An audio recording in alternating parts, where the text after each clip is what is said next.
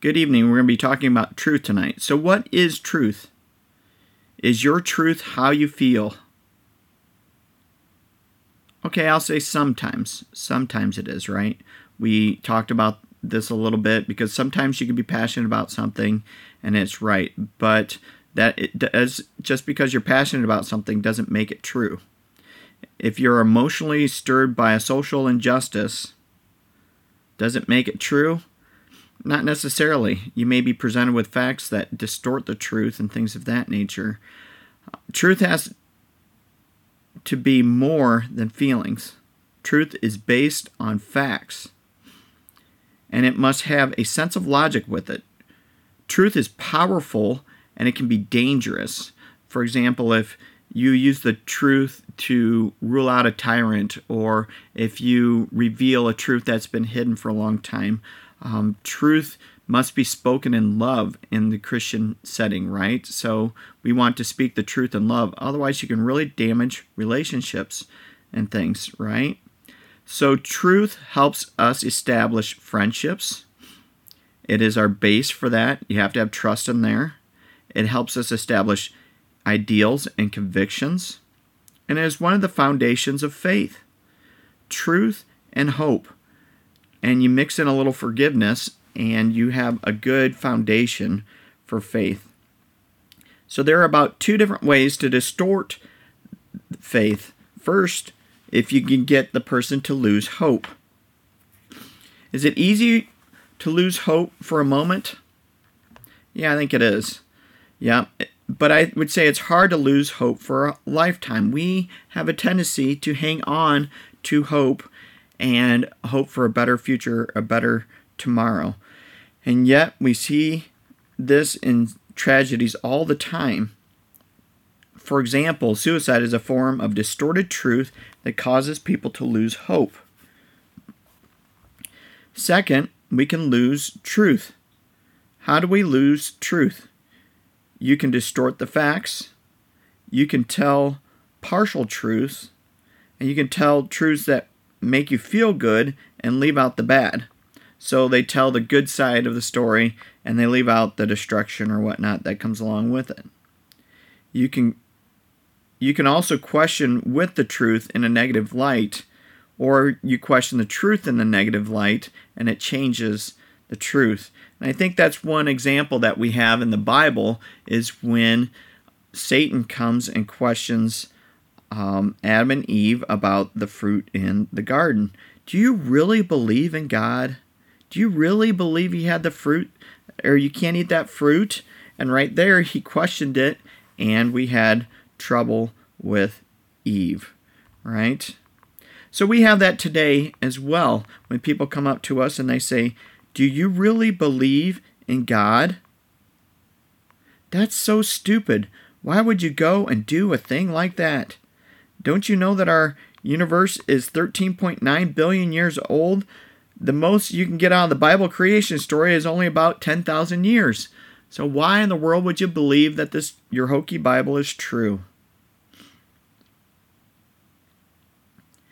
That's interesting, right? Because they did use some facts there, and we do know, according to science, that the universe is 13.9 billion years old. Give or take a billion or two, right? And so when you work in quantified times that we can't grasp a hold of, it's hard for us to understand the difference between 10,000 and 13 billion. Also, if it is 13 billion years old, then the Bible is not true. And how do we know that the universe is 13.9 billion years old? Well, there's a theory that's been put out there that that Hubble used to theorize the path of the stars, so they can check and see the trajectory of the stars or where they've come from, and where they're going. So they figured out where the star's going to be next, and so they mathematically figured it out pretty good. And so they've refined it over the years. They have a program out there now on the computer that you can pull off, and you can see where the stars come from. And if you pull those stars all the way back to the beginning, they all have a beginning point. That is something that is true. But we know as Christians and as people that use rational thought that something can't come from nothing. And so we try to rationalize that with the Big Bang Theory. Well, that is falling through these days. And so a lot of times the world will say, well, we were brought here by aliens. They created these things. But if you go back and you ask, where did the aliens come from? You have the same question of where do we start? Where are we at? And so how would some of you like myself, who believes in a young Earth, answer that the Earth is 13.9 billion years old? We'd have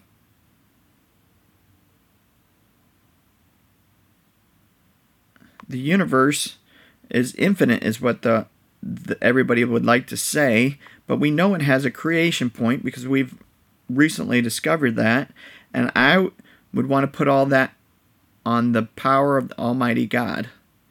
Well, what they're trying to say is aliens. So I asked them, where do aliens come from? They would turn around and ask me, where does God come from? Which is a legitimate question. And I would answer them that God is infinite.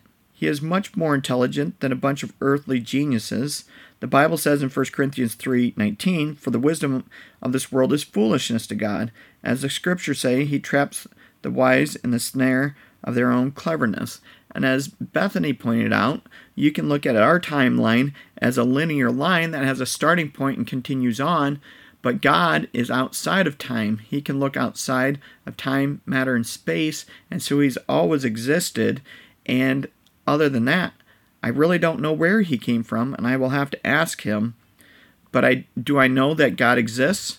Absolutely, because he came to earth in the form of Jesus Christ. And so we find out if everything comes down to it, Christianity, creation story, the Bible, all hinges on the resurrection of Jesus Christ. And if we don't have the resurrection of Jesus Christ, we don't have a solid foundation to live by. So there was a beginning, there was a starting point. That is scientifically proven, it's scientifically true. We know it's true because we can map those stars very accurately, I might add. So we map the stars on a path where they're going. It stands to reason we can find out where they came from. Yes, there is a starting point. Did they start from aliens? I really don't think so. I think they started from God Almighty. But you can't explain God. Where did he come from? I will tell you,